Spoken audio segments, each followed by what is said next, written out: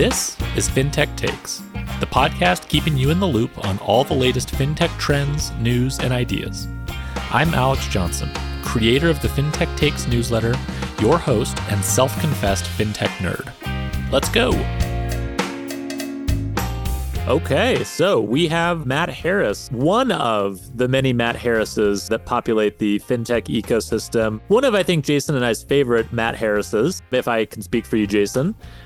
And I guess, Matt, to start, before we get too deep into some of the stuff we're going to spend most of our time, could you give just a little bit of background on yourself and kind of your start as an entrepreneur and starting Bloom? As you alluded to, my name is Matt Harris. A lot of people know me as the founder of Bloom Credit. Basically, what Bloom does really quickly is it's an API for integrating through credit bureaus, Equifax, Experian, TransUnion. Currently works with over 70 fintechs, has raised over $20 million, all that good stuff, right? In terms of like how I started in that, basically my journey with Bloom starts at, I'm working at one of the original like marketplace lenders. And one of the things I noticed in that period of time was the degree to which a large percentage of the consumers that we were working with were getting declined. Something like 10x the number of people we were declining at that time. That number would probably be closer to 15x today. So for every one loan that is actually issued, 15 people were told no. And when you actually look into effectively the packets or like the loan docs of anyone who's actually trying to do this, what you consistently find over and over again is the percentage of people who are just a little bit off is extremely high. And so those people would call us and they'd be like, well, how do I get this loan and all those different things. And our response as that lender was kind of to be like, hey, like, good luck, figure it out. We can't really tell you, we can't open up what's going on in your credit score, all those different things. And they would get angry and they'd get upset with us. What happened as a result of that was that, we wound up approaching Credit Karma at the time and we're like, hey, can you take these consumers off our hands and improve their credit scores and send them back to us? And what Credit Karma said was like, we don't do that. Like we don't, and not only that, but we don't really know how to do that. And we don't know if we do it repeatably. So that conversation at this point happened probably over 10 years ago. And so we then go to the bureaus and we're like, hey, we want to take 25 times the data points that Credit Karma has, something that would be known as credit vision if you are a bureau expert. Yeah, sure. And then basically incorporate that into a credit building product where we would be able to use the credit vision to get more accurate understanding of what was missing in your report. We do that. It takes us roughly 2 years to integrate with the bureaus. And then in addition to it taking so long to integrate with the bureaus, we ran into another big problem, which is that a lot of the underlying data underneath someone's score was incorrect. So it doesn't matter what data we give you in terms of like, you should fix this if someone fat fingered it at a non-bank lender, screwed it up, and therefore like you actually have an incorrect report. So like a lot of infrastructure companies before us, we tried to build like a really nice magical consumer experience. We found out that the underlying plumbing was broken. And then as a result of the plumbing being broken, realized that we needed to go fix the plumbing. So Bloom now basically provides a translation layer to make sure true reports. We basically don't make errors. So I believe whereas 34% of credit reports have errors of them today, files that have been furnished by Bloom, last I checked, are at 0.07% error rate. So that's what Bloom does. That's why we work with as many companies as we do. And that's kind of the story of how I did that. So you started, what was the journey like? So you leapt over, from kind of what should have been a product you had, you went to go build this. What was that first part of the entrepreneurial journey like? I feel like you were just like, cool. So you did this thing. How was eating glass? Like, not pleasant. Fixing data, consumer data that's been entered wrong in highly regulated entities. That's easy. That's the easy part of this problem. And like how fun was it? Was it super fun or like super, super fun? Did you enjoy when you ate that glass? Did that taste good? It's like, it didn't taste good. I didn't really like it, but was the glass on fire? Yeah. So like, I'm probably a little bit of fun at it, but the truth is it was really a long and hard, arduous process. Like the thing is when you're working with A, like you said, regulated data, and then B, the other thing being like really large corporations that have basically 100% market share and actually are incentivized not to change, you're going to end up in a position where you end up kind of dealing with major bureaucratic issues for years at a time. Like I remember talking to Dan Rosen, who's one of Bloom's investors, about this. And he said something to me to the effect of like the number of people that he had worked with who had spent so much time in the seed stage was really low. So basically we're in like what is the seed stage of the business for 5 years, because we do 2 years on a business that doesn't work, raise another round to then go pivot. And then we're doing that for another 2.5 years. So the amount of like founder great and all those things, whereas most people evolve from that point, I never got beyond it. So there's like a bunch of things that started to happen in my experience of the world that ultimately led me to end up having to step away from the company, which has kind of culminated in that. And I've actually never said this publicly anywhere, but I'm happy to say it here, is like, I started to get so burnt out that actually my therapist, after working with me for several years, diagnosed me with complex post-traumatic stress disorder. That was not caused by the company. It was exacerbated by it. So basically, there's all these stressors that are happening in the pressure cooker of actually running a business that then caused my body to have such incredible changes that it was no longer possible for me to run it with kind of like a level head. So I ended up stepping away as a result of that. I mean, that's such a difficult choice because once you've been eating glass for so long, it becomes really hard to quit eating glass. So much of our identity becomes about being a glass eater.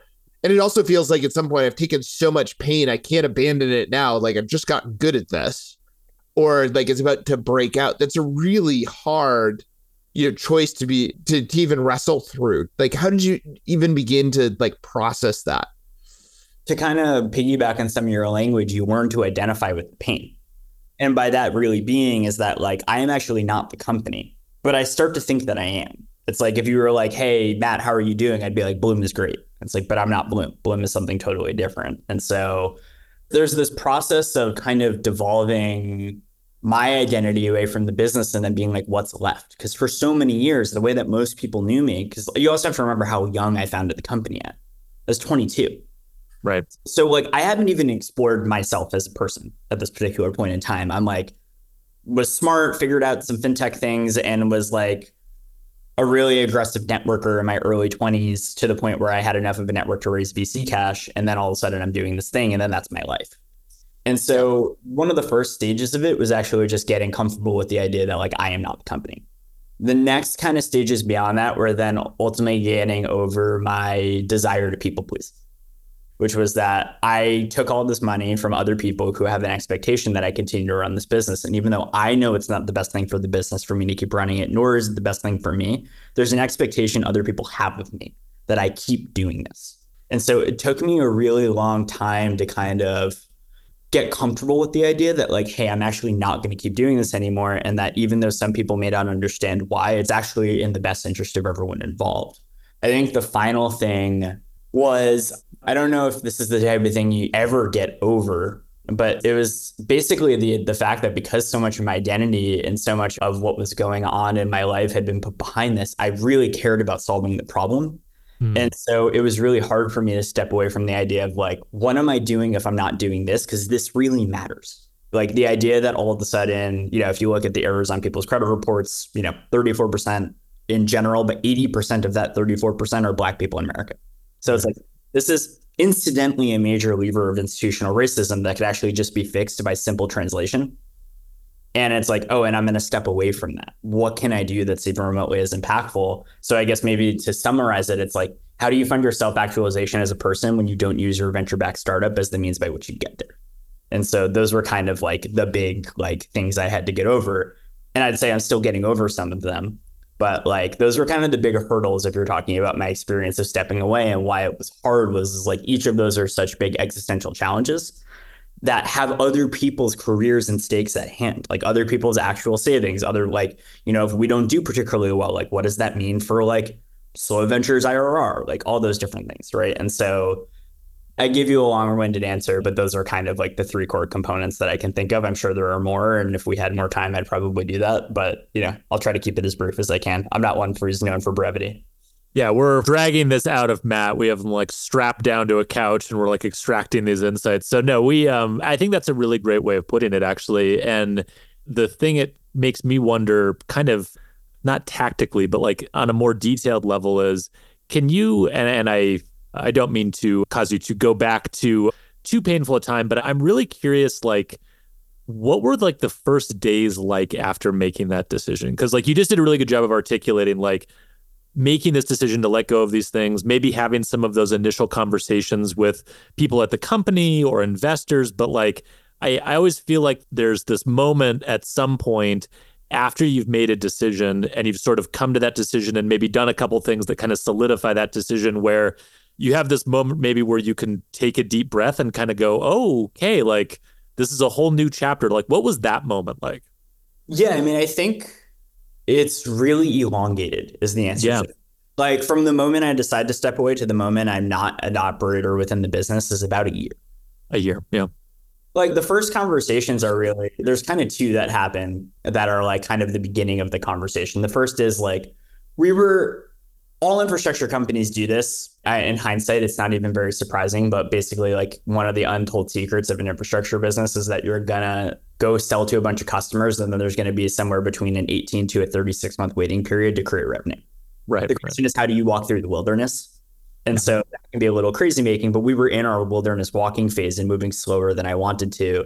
And I think there were a lot of things that I needed to take on as a founder that one of our board members, a guy named Mark Goins, who probably is like the most to credit for getting me out of the business in the most like smooth way possible for also setting the business up for success, ended up being, he and I had a conversation when he basically said to me, he's like, hey, there's all these things that need to be taken on. Be honest with me. Do you want to do them? And I was like, honestly, I don't want to do them.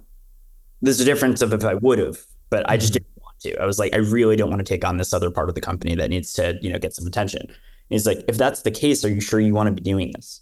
And so such a good question, like such brutal, hard hitting.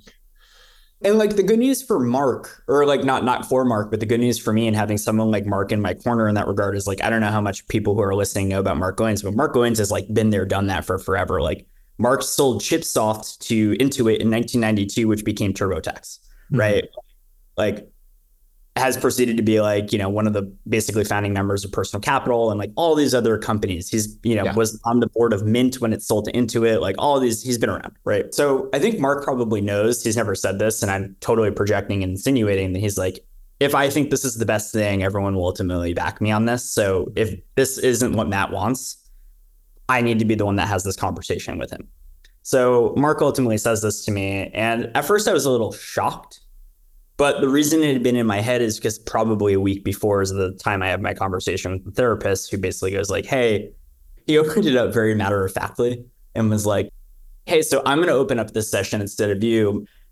Matt, you have complex post-traumatic stress disorder. If I could strap you down to a chair and keep you from showing up to that company ever again, I would, but I can't. So we're going to have this conversation. Oh, funny. And it got my attention. So I'd been and then conversely, Mark kind of picks up on the same thing. And it's just clear that it's like, I'm so burnt out that the way I explain it now, and the way I like teach it now is when you get burnt out, you get myopic in your view of things. And so what had started to happen is I was basically driving a car, but looking directly down at the hood rather than 100 yards out, because I'm constantly trying to deal with the most immediate threat. So I'm no longer planning 6 months, a year down the road. And so we're just swerving out of the way of shit that's going to go poorly. And so in recognizing this and I'm not doing as good of a job, the next process now becomes about the transition. I don't tell anyone on the team about this for probably 5 or 6 months. Yep. I think we make the decision maybe in like January of 21. And I don't think the team found that out until May of 21, because we start going through the process and we're talking to all these different candidates and, we're figuring out who we work well with and who we don't. I'm having conversations with these people about what my role is. We waited a long time to tell the team. And then I think basically like what proceeds to happen from that point onward is, we bring on the new CEO, there's some transition changes. And then, I think it becomes pretty clear that like, there's a bunch of details that I probably am not going to go into in the nature of like how this begins to occur, but it starts to make sense that it's like, actually, it's going to be way harder for me to keep doing this because I'm not in the state to do it.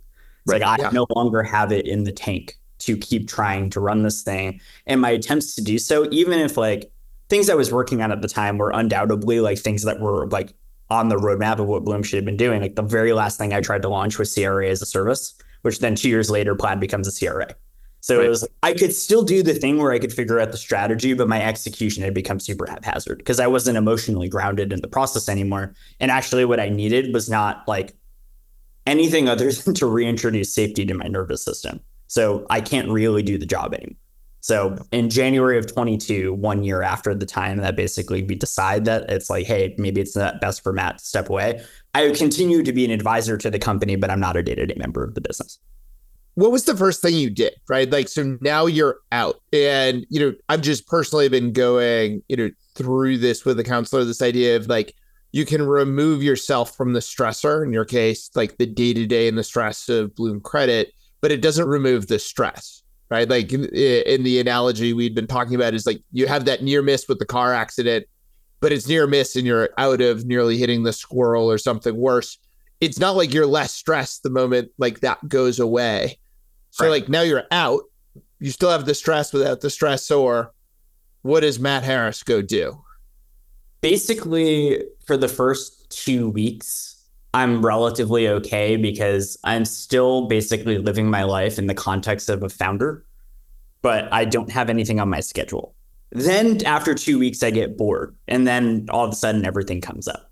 So what I wound up doing was when I was in Denver, I have a very, very, very close friend named Jonathan Berry, who is basically, the way I would describe him is that no one in the world understands how the mind-body connection works better than Jonathan. He works so incredibly well with people's physiology to help them feel better about their mental health and just a bunch of different things by better understanding your movement, breathing, and different things like that. He's worked with everyone from like FANG founders to NFL MVPs. And I luckily am like very good friends with this person. So I step away and I'm like, I had basically gone to him and been like, I'm shot. Like I had developed like really severe OCD. I'm like, I know my nervous system's out of check. And I had, we'll allude to this, but like I had gotten coach training in advance. I'm trying all the breath work stuff. I'm doing all the meditation. I was like a huge health freak and none of it was working anymore. So I was like, I don't know what to do. Like, what's going on here? So basically I start working with Jonathan multiple hours a day, every day for about 6 months straight, doing different versions of like breathing and movement exercises at the highest level to describe them, to ultimately reteach safety back to my nervous system. Like some examples of things I had started to do were, and by the way, like I suspect a lot of founders have different symptoms of this, but they're hard to pick up on without someone else reflecting them. My knees had gotten super hyperextended. So basically every step I'm taking, I'm not absorbing shock. That shock ends up in the system. So now all of a sudden it's like, oh, like every step is more painful than it should be. Something might be wrong here. Or another thing was that because I'd gotten so tight and stressed, I had actually started to try to use my shoulders to recruit oxygen, which is not the right thing to do to recruit oxygen. So now each breath is shallower than it had been previously. So because I have so much tension in my body, now it's like I can't get deep breaths, which sends the signal back to the brain being like something's wrong, we're not breathing properly. And that's where the constant anxiety is coming in. So Jonathan kind of identifies and unwinds a lot of these patterns over a 6-month period. That's what I do. And other than that, I literally don't do anything else. Like I fully went off the grid. I wasn't seeing friends because I would try and I'd be like, I'm super stressed out. I'm sorry, I can't. Like I would end up like leaving bars, like whatever it was. It just, I wasn't in a space where I could really interact with people in a manner that was like safe. Probably the most I did was I would go solo snowboarding on like a daily basis. Sometimes I'd be okay. Sometimes I'd get to the top of the mountain and I'd have to chairlift down because I'm like, I'm way too stressed to even handle going down on my board to do something like this. So that's kind of where it goes. And then from that point onward, as I start to ground more, now some other opportunities point up. So what are those opportunities? Because I think the thing that folks might not know about what you're doing now, but is really interesting to me is both applying things that you learned through that journey that you just walked us through, but also it ties back, I think, to what you were saying about stepping away from the problem, right? Because I think that's the other thing that's hard about this is that everyone I know who's founded a startup, they do get sort of restless, right? Like they want to be fixing a problem, they want to be helping, they want to be making the world a different place than it is. Like that's a very strong motivator that I would guess that once you sort of got your nervous system sort of back in check and it sort of regrounded yourself, there was probably a moment where you looked up and go, okay, so now what do I do? And like, can you walk us through like that and like what your answer to that was? What had started to happen, without going into a ton of detail on some of the things, because like they're not my stories to share, I had thought I was actually going to take way more time off the table. So I had lined up a series of liquidity events through either startups I had holdings in that were like selling or different things like that, and had lined up like different jobs with like one with a VC fund and one with like a major public company and like to do consulting just in case, right? Mm-hmm. So I have 4 jobs lined up, or like things that are going to keep me from having to work anytime soon. And I think it was May 12th, 2022 now, I have 4 phone calls over 4 hours and all of them go away. Literally simultaneously, where it was like $1 million of liquidity plus multiple job opportunities totally fall off the table. So I'm kind of devastated. I'm like, I thought I wasn't going to have to go back and do this. And so I had have this like kind of like rock bottom moment. And I remember talking to Aaron Frank, and I was like, Aaron, what do I do? And Aaron was like, well, I guess you start another company. And I was like, I would rather do anything else. and And what proceeds to kind of happen is that I'm a big believer in, like, this is a baseball analogy, but like take the pitcher given, which was that at the time, a lot of founders, I just started as I like got closer and closer to equilibrium. A lot of founders had been coming to me, and the conversations I was having with them weren't so much like as being an investor as much as it is I was just doing informal coaching without talking to them about it. Because the thing about being an investor that a lot of people don't talk about, and apologies VCs if I'm the first one who's letting you know this, is that like my experience of doing investing is that sometimes it's like being professionally gaslit. It's like people are telling you a version of reality that's never the truth. And I was like, I can't help you if we're not having a truthful conversation. So it just felt so inauthentic. And I noticed that the nature of the conversations I was having with founders between when Matt was a founder and then when Matt's on the other side of the table were vastly different in a short amount of time, like weeks. So I was like, I didn't change that much in these weeks. So it must actually be the position. And what came to me was that, like, when I'm having these informal conversations with people where I'm not actually an equity holder in their business, they're opening up to me way more and we're actually getting more impact for them. The other side of that conversation is when I'm talking to them as an equity investor, they're incentivized not to be honest with me because they want more money from me in the future, which means that if we're having like existential thoughts about the nature of the business model, I'm the last person to find out. I think a study came out recently. It was 72% of founders are experiencing mental health challenges. 81% of that group are not talking to anyone about it. And 9 out of 10 are not honest with their investors. So I'm like seeing this dynamic play out. And so as a result of a bunch of these founders coming to me and doing this informal coaching, I'd resisted it for a while. And I eventually was like, actually, people are asking for me to do this. This is probably the direction I should go in, especially in realizing that a lot of what caused my experience not to go well was actually, it wasn't lack of understanding of the business model. It wasn't like execution. It was my inability to understand the physiological dynamics that were happening with my body that would then actually make me more productive. And so as a result, I realized that the problem I was most interested in was the fact that the founding journey is so incredibly important to changing different, like, we can name like 5 things that have changed pretty irreparably. I can't use words. Can one of you complete the word I was looking for there? Irrevocably. Yeah, irreparably, yeah. Yeah. Before you become a founder, learn to pronounce words, friends.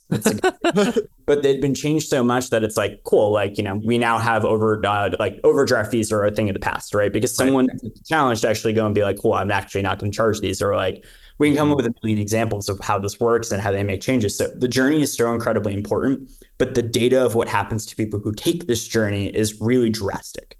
Like the likelihood you are going to end up clinically abusing substances is 3x higher than the general population. The likelihood you'll start exhibiting sociopathic traits is 12x higher than the general population, which states that something about the journey is taking people who are relatively well-adjusted prior to starting this journey and sending them down these bifurcated mental health paths. And so what I see my role as is simultaneously to be like, how can I be a reflector to help people understand what their path is, but also to kind of bring in a lot of these lessons of like, how do you more effectively manage yourself in the context of this journey to maximize productivity? Like I said it to someone today, but it's like, mental health is important, but if you wanted to genuinely affect your mental health, you shouldn't be a founder. The trick is how do you metabolize what's going on to be the most effective founder? And so that's what I see my role as. This is so anti-hustle culture, grind culture that everyone wants to put out on social media. So I always have the same response to the hustle porn thing, which is it's the one place where tech doesn't want to be data driven. It's like a very, because the nature of how many hours your brain can work a week is so incredibly well studied. It's not, there's no room for ambiguity here. What starts to happen when you work more than 50 hours a week is that your brain comes to the determination that you were under threat. So the thing about your nervous system is that it doesn't understand what time of day it is, and it doesn't understand the context of your life. It operates independently of these things. So it comes to a conclusion that I'm in danger, which thankfully it does, because we're going to be happy when it does when we actually are in danger. And then what it starts to do is it diverts the blood from your brain into your extremities. You literally don't have the nutrients to think clearly anymore. So now you start making wildly different decisions. And that's where you start seeing a lot of this erratic founder behavior on Twitter and things like that, is like you start having these effects. And so the thing that I always wonder is, why is that the most effective way to run a company? Linear time does not equal linear output. And so oftentimes when founders come to me and I'm doing the coaching thing, they'll come to me and they're like, I'm having this problem. The business is stuck. I can't figure it out. First question I always ask is, how many hours a week are you working? Usually 90.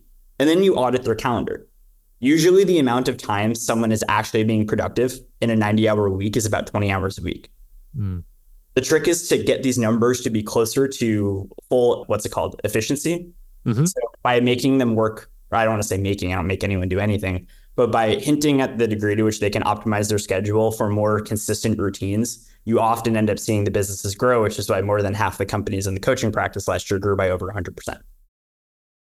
Really, really interesting. One, it ties back to something you were saying before too about, and I guess I never really thought about this, but you had a really interesting experience where it's like, on the one hand, you have investors, and investors are great in the sense that a lot of them have been there before, and like they are well positioned from an experience perspective to give you advice. But your problem is, I don't really feel like I can be honest with them because these are people's money who I've taken. I might need more money in the future, or introductions or help from them. And it's just not human nature to like show weakness to someone that you need to be dependent on, right? Like that vulnerability is extraordinarily hard. And I'm sure for all the experiences you've had that were, it sounds like, positive with some of your investors, I'm sure there are tons of examples, and you probably heard some in your coaching practice, where people have tried to be vulnerable with some of their investors, and that was the wrong investor and it didn't go very well. And so on like the one hand, you have that, but then on the other hand, you have like actual mental health professionals who aren't invested in the idea of like startup founding being a good idea, who want to tie you to a chair and not let you go back to your job. So it does seem like, kind of to your point about the coaching thing, there is this need or this gap between someone who's entirely focused on your mental health, who would say, go be a fisherman or go do something else because this is not a good job for you, and people who understand the job but don't necessarily have the position in someone's life to give them that good advice. I'm really glad you brought this topic up because there's a couple of elements that are worth unpacking here. The first, what is therapy versus what is coaching? Because this is a huge misconception in the market. Yeah. Like you see, and like for some reason, it's always people who were COOs of companies that went public that seem to be the most anti-coach. I don't know why. But it just seems to be the case. But what is coaching? Coaching is the degree to which I can change the context of how you relate to your life. Therapy is how do I more effectively integrate the content of your life? Mm-hmm. So, for example, at least I'll speak to my own experience. I started doing therapy pretty consistently, probably in August of 2019. What starts to come up is like, I'll give like one example would be like, my therapist starts to notice some like traumatic patterns in me. So one of the things about like how our bodies hold trauma is that it's in the body, and we often develop like what would be seen as a micro addiction to get rid or to kind of suppress that. So an example, if you know someone who bites their nails habitually, that's what that's about. Mm-hmm. Or like for me, it was always rubbing my head like this. So like therapist gets me to stop rubbing my head for a day or two. And because I don't have that crutch, all of a sudden I remember like a super traumatic moment from my past, which if I'm honest, that's probably the moment I stopped being able to be a CEO. Because in order to work through that, I need to actually work through that. Yep. So therapy is something that actually helps you heal those things. But the thing is that the company is basically founded in your image as a founder. So whatever those dynamics are that weren't working for you when you were younger or before are going to reflect themselves in the business.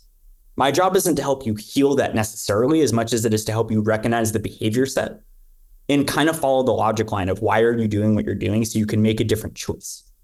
You might still have the inclination to do the thing that you need to go heal, but now you can be cognizant to change it. So like really common example would be like that you see in founders all the time. I don't want to delegate. I have a need to control. So all of a sudden you're talking to a founder, they're super exhausted. And it's like, here's all the things I'm doing.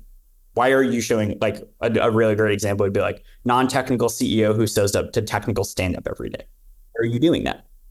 Like my opinion on that is usually like you're putting more pressure on the engineers because now the CEO is showing up in every meeting. Yep. You can't contribute. You have a lot of opportunity to spike the roadmap.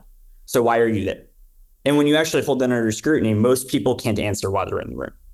And then they're like, what would you like to do with that time now that we can establish that you're not actually using the time most productively? It's like, well, if I were to really boost our revenue this year, I should go chase that big partnership. Got it. How long is that going to take you? Probably a year. Cool. When do you need to start? Probably now.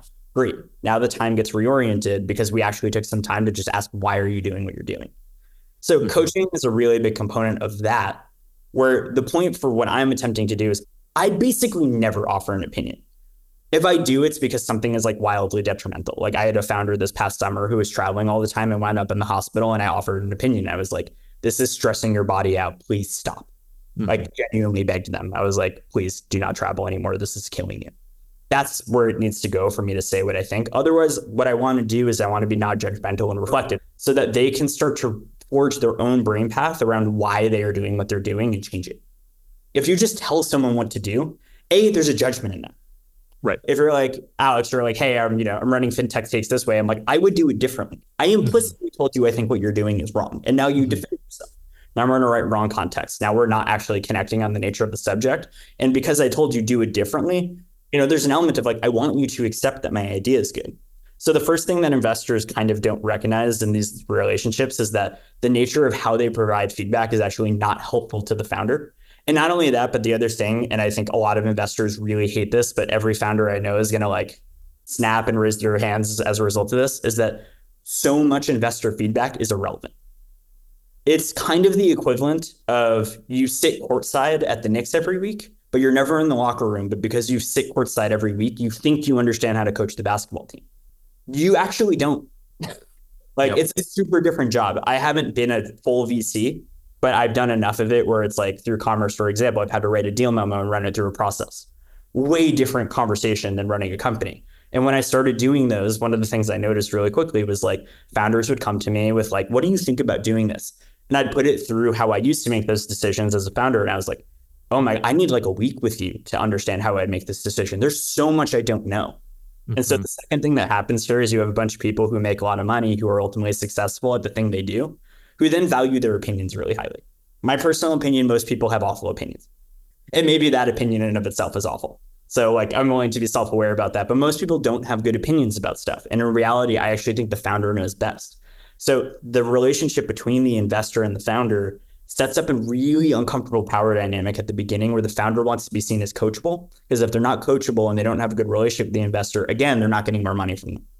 So what starts to happen in this is that the investor comes in with a bunch of irrelevant feedback and the founder has to take it on the chin and be like, cool, got it. I've been judged, all these different things. Well, this conversation made me feel bad. I need to keep having this conversation because it's important for me, but I'm gonna put up my shield. I'm not going to bring my authentic self to this conversation because it's ultimately hurtful for me to do, to tell you my actual strategy and to have you shit all over it. Right.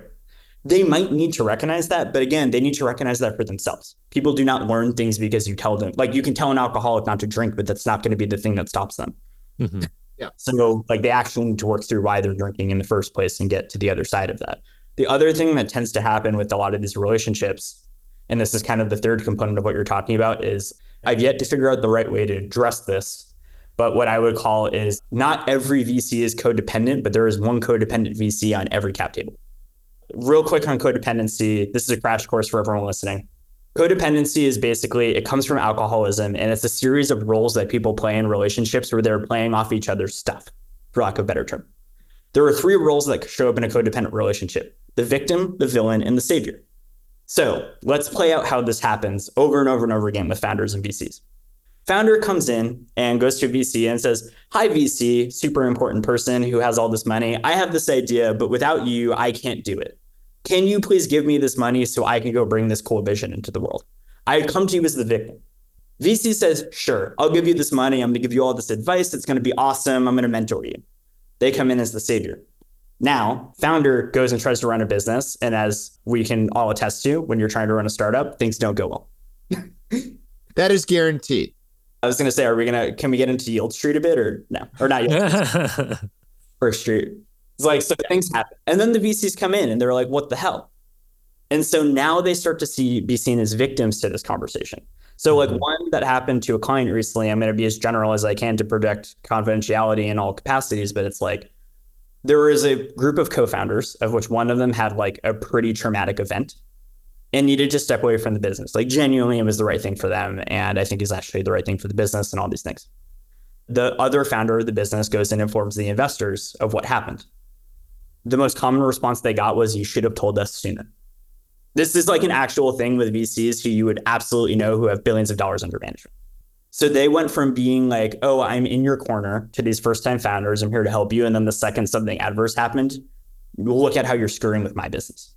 Right. That thing happens all the time. And it's enough to throw founders off of ever having that relationship again, because the thing that, like, a thing that a lot of founders will start saying to each other once they've been through it for enough time is VCs are not your friends. It'd be nice if they could be, but ultimately, and by the way, I don't think that's a bad thing. Their commitment is to the equity in the business.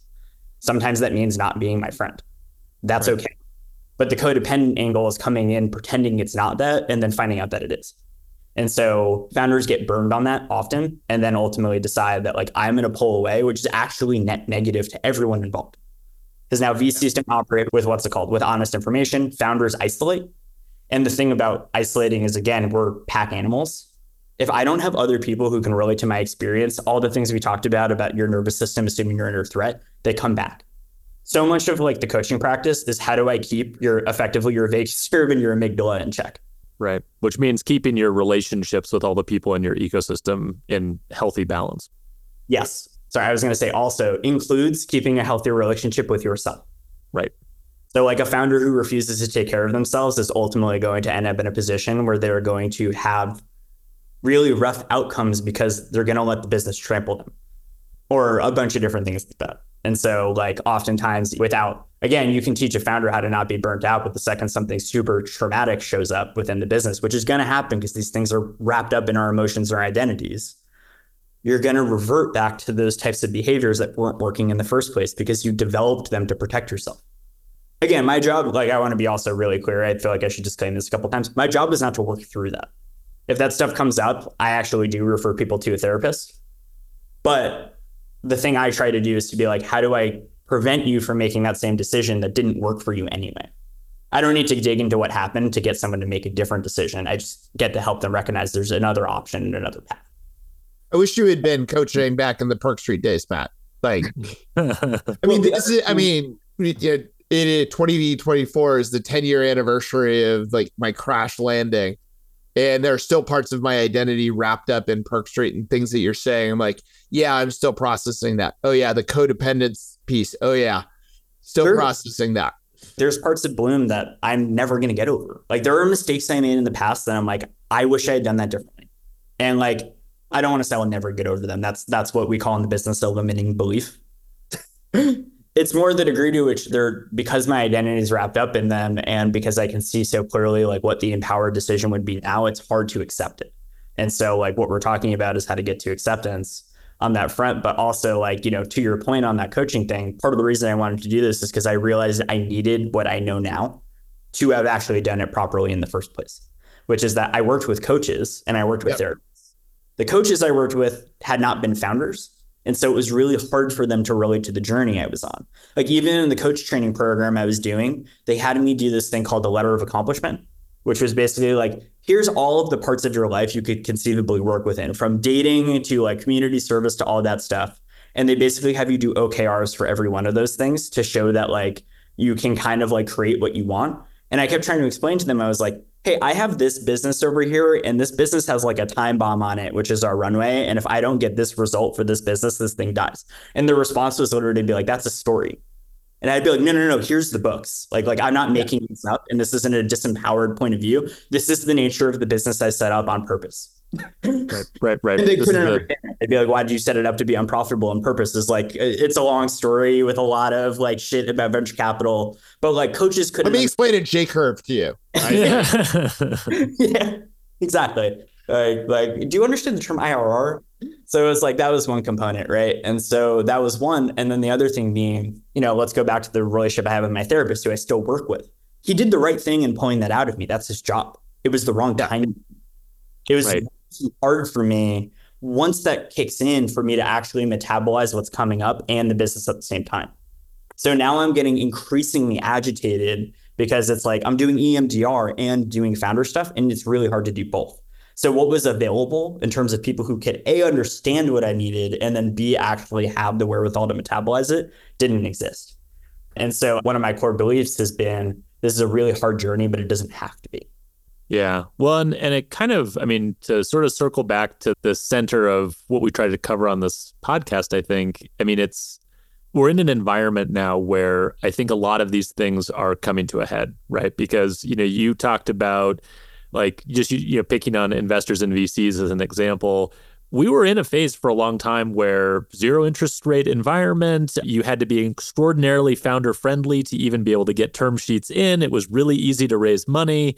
And I'm imagining created a lot of those dynamics you're talking about where, no, I'm really good friends with my investors and they let me do whatever I want and everything is great. And then I've seen plenty of examples and I've talked to plenty of founders since the environment has changed and, investors are responsive to the environment that they're operating in, where suddenly those conversations are very different. And in a lot of cases, it's not even that the business isn't going well. It's just that the incentives and the environment have changed. And, as Jason and I have been talking to other founders, I mean, there are businesses struggling to raise more money. There are businesses where they're having to make a really hard pivot. There are businesses that are getting shut down and founders are having to go through that experience. So I guess I'd be curious, Matt, for your perspective on, in your coaching practice, what are you seeing in this current environment? And just broadly, what are the types of things you're advising founders to think about or to reflect on?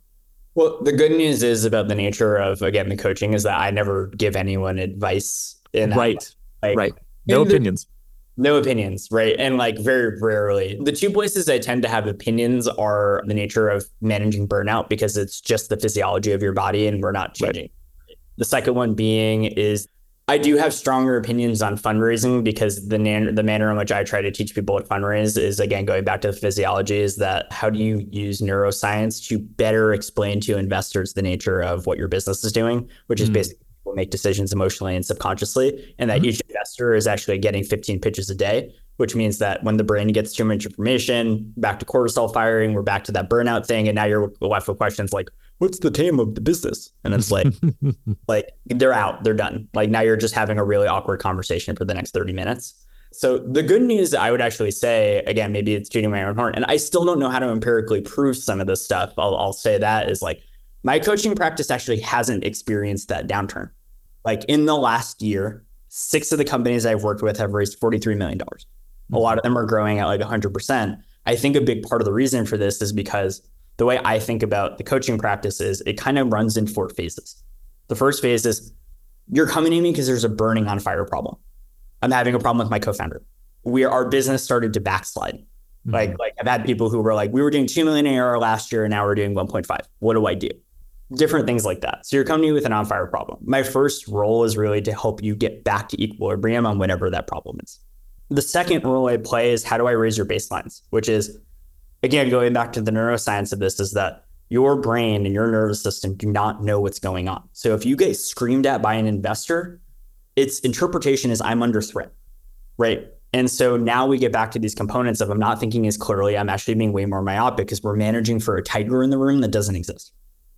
If I can raise your emotional baselines, it actually is a resilience mechanism against this dynamic. Because once we're fighting the tiger in the room that doesn't exist, we're not making as clean and clear decisions, because really your job as a founder is to be looking 100 yards down the road, not at the hood of the car. So I help them raise their baselines, and that often looks like managing, like it's not even really rocket science. It's like, how many hours a night are you sleeping? 4. Got it. Here's what happens to your brain when you do 4 hours of sleep a night. Yeah. We're going to get you more. And the thing that happens every single time is, so we basically I do what I call an energy audit, which is really simple. How are you feeling on a scale of 1 to 10? And I do it every week. Founders usually start at 3 and end up at 7. The second they get to 7, within a week, they've started to solve their own problems because we brought blood flow back to the brain. So again, another principle being is like, I don't need to solve the problem. I don't need to give them advice. They already know the answer to the question. That's why they're the one running this business. If I was meant to be the CEO of whatever business I'm coaching, I would be the CEO of that business. So I need to just help them get out of their own way. The third thing within that is basically, like I always say, the CEO has effectively 3 jobs, but really 4. Don't run out of money, set the vision and the direction, have the right people in the right seats, and then what I call move the needle. The next phase of the coaching practice is always about that. So it's about like measuring what matters. So here's an example of what a burnt out brain will do when trying to do goal setting. Every single founder I work with who's burnt out always tells me the number one goal is grow revenue. by what will you do to grow revenue is my next question. And then they're like, revenue is a byproduct of value. So like a really good example of this would be from a fintech company. Stripe's one metric they do is revenue over customer service inquiries. They want to grow revenue by decreasing customer service inquiries every time. And so how do you actually create a governing principle about why you do what you do and what the value is? And then how do you make that simple for other people? So like a lot of founders will often come to me with like 7 different goals within a year. Most companies can't accomplish more than one thing a quarter.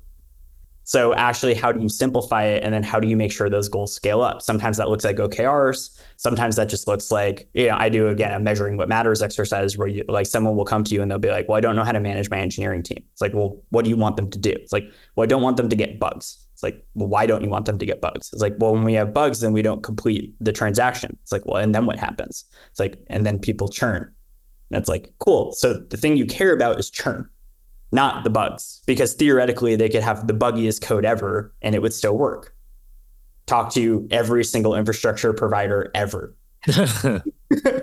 And like also the non-infrastructure providers like FIS and whatever, it's like stuck and you can keep making money. So that's not the problem, right? Mm-hmm. So you want to identify those things. And so I spend a lot of time trying to reflect and pull that out as much as I can. And then also help them recognize how to manage their team within that construct. A lot of people don't know how to do basic accountability. And so it's like actually being able to hold someone accountable with a clear metric makes it a lot easier and objective. So one of the things that happens is when I don't have a clear metric to hold you accountable, it's actually a lot harder because now we're dealing with aesthetic preference, which is I think it should look like this and you think it should look like this and we can't find a common ground. But if the agreed upon metric is like we're going to grow revenue by 50% or that we're going to decrease churn by 25%, either you did or you did not hit that goal. So now I can come to you as a manager and be like, hey, what's going on? What support do you need? Hey, it's been 2 quarters. You haven't hit that goal. What's going on? Hey, What are we doing here? Things become easier. And so how do you actually use the management structure of the business to make things simple? Or another example would be like, how do you implement culture? Which is people think of culture as platitudes that go on a document rather than customs. So if transparency is what you're focused on, everyone sees it on every email. Patrick Collison's email is right there every single time for everyone who works at Stripe. That's transparency. Show it in a custom. Another example, people will be like, we're solutions oriented. Great. That should be followed up with a custom. Try to solve a problem 3 times before you bring it to a teammate or escalate it to a manager. So how do you actually do that stuff to make it easier on the CEO? And then after that, when the business, like the analogy I create for this, using NFL analogy, because we're about to have the Super Bowl. Yeah. You want to get the business to a point where it gets 4-yard gains no matter what. Every single play. Yeah. You don't want to have to think about how do I move the needle? How do I actually get this thing over? You just want to know that it's like I can hand the ball off to the running back and everyone does their job and we get first downs consistently no matter what. Now it's always third and short. Now you get to think about moving the needle, which is like, so once I get to this point with the founder, they'll give me their goal and I'm like, what's your goal for the year? They're like 3 million in revenue. Great. The next question I ask is, I'm going to triple that for you. Your goal is now 9 or 10 million in revenue. Don't tell the team that, it's your goal. How are you going to get there? And then you basically do what I call like a magic wand trick, which is like wave a magic wand and remove all your constraints. How would this happen? It's like, well, I guess I would need to go sell to this much larger client over here. Great. What do you need to do that? Well, I need to know that someone else can manage the sales team because that's what's taking up all of my time. Got it. And now we can put in the structure in place so that the CEO can constantly be spending their time on moving the needle to get the business to that high growth point. And so that's really what we're doing within that structure is it's just the same repeatable process. Raise your baseline, make sure you have the right people in the right seats with clear direction, and then ultimately use your time for the most effective moves within the business. And I do that for people when they're basically between 10 and 50 people. When you get to 50 people, now it's like, how do you like create comm structures that people 4 levels below you? And then that's a problem. That's not something I'm like interested in, for lack of a better term. And so I have a bunch of market coaches that I ultimately refer people to, and they've gotten to that point, and I'm like, hey, you should work with this person now. They're more apt to your problem. People who are like executives at companies like Intuit for like 20 years, right? Like stuff like that. So I think I just gave you a really long-winded answer, which seems to be the theme of my end of this conversation. So thank you guys for the patience with me, but that's... I mean, it's an absolute masterclass, Matt, and appreciate the vulnerability. For someone who's like frantically scribbling down, your 4 jobs as the CEO, and then sitting and staring at it right now and going, God, I don't think I can get there. I'm not getting the blood flow, and I'm the person getting those 4 hours of sleep. what would you say is they're looking for an off-ramp, either from the business or from the stress cycle that they're caught on? What's that step they should take? Slow down. Always slow down. Take a deep breath. Try to look around. Nothing needs to happen as fast as you think it does.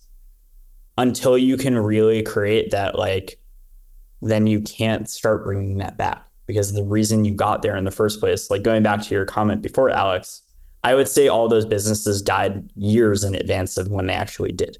Mm-hmm. It's a series of compounding mistakes where it's not that they were bad business models necessarily. It's that the people who were involved could not get out of that, whatever myopic point of view was, to change it fast enough. And so slow down, try to do what you can to ultimately, take things a little bit easier. And if you can, try to find somebody who can help you think through your thinking. So I guess that's really the easiest thing to do. Yeah, absolutely. And I guess, that's incredibly good advice. I know you don't do opinions, but I'm going to ask you for one more, which is the focus of this podcast is, dealing with failure and accepting failure. And I guess not so much on the mechanics of running a business, but more on the emotional side, having gone through that yourself, whether the business failed or you feel like you failed or you have to step away or whatever it is that happens that's sort of driving that emotion. What would be the one piece of advice, if I forced you to give one, on how would you sort of deal with the emotional side of this roller coaster? Because I think everyone goes through those phases, whether they ultimately succeed or not. It's really floofy, but accept what is.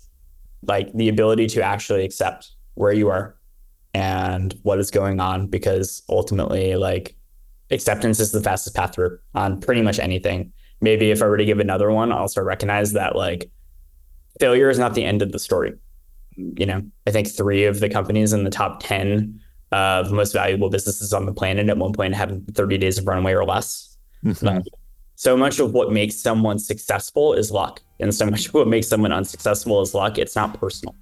Right. So how much can you divest yourself from the nature of that? It's really important. Absolutely. No, that's the theme that's come up multiple times in our conversations. Matt Harris, we'll let you go. Thank you so much for taking the time. You are our favorite Matt Harris of all the Matt Harrises in fintech, and we appreciate it. Is it because I don't talk about World War II? That might have something to do with it. There's a lot less Roman Empire talk, but apart from that, you are incredibly vulnerable and authentic. We really appreciate it, and we'll talk to you soon. Thanks, guys. Appreciate it. Thank you for listening to this episode of FinTech Takes. Stay up to date with emerging companies and the latest fintech trends by subscribing wherever you get your podcasts. And if you love FinTech Takes, please tell a friend.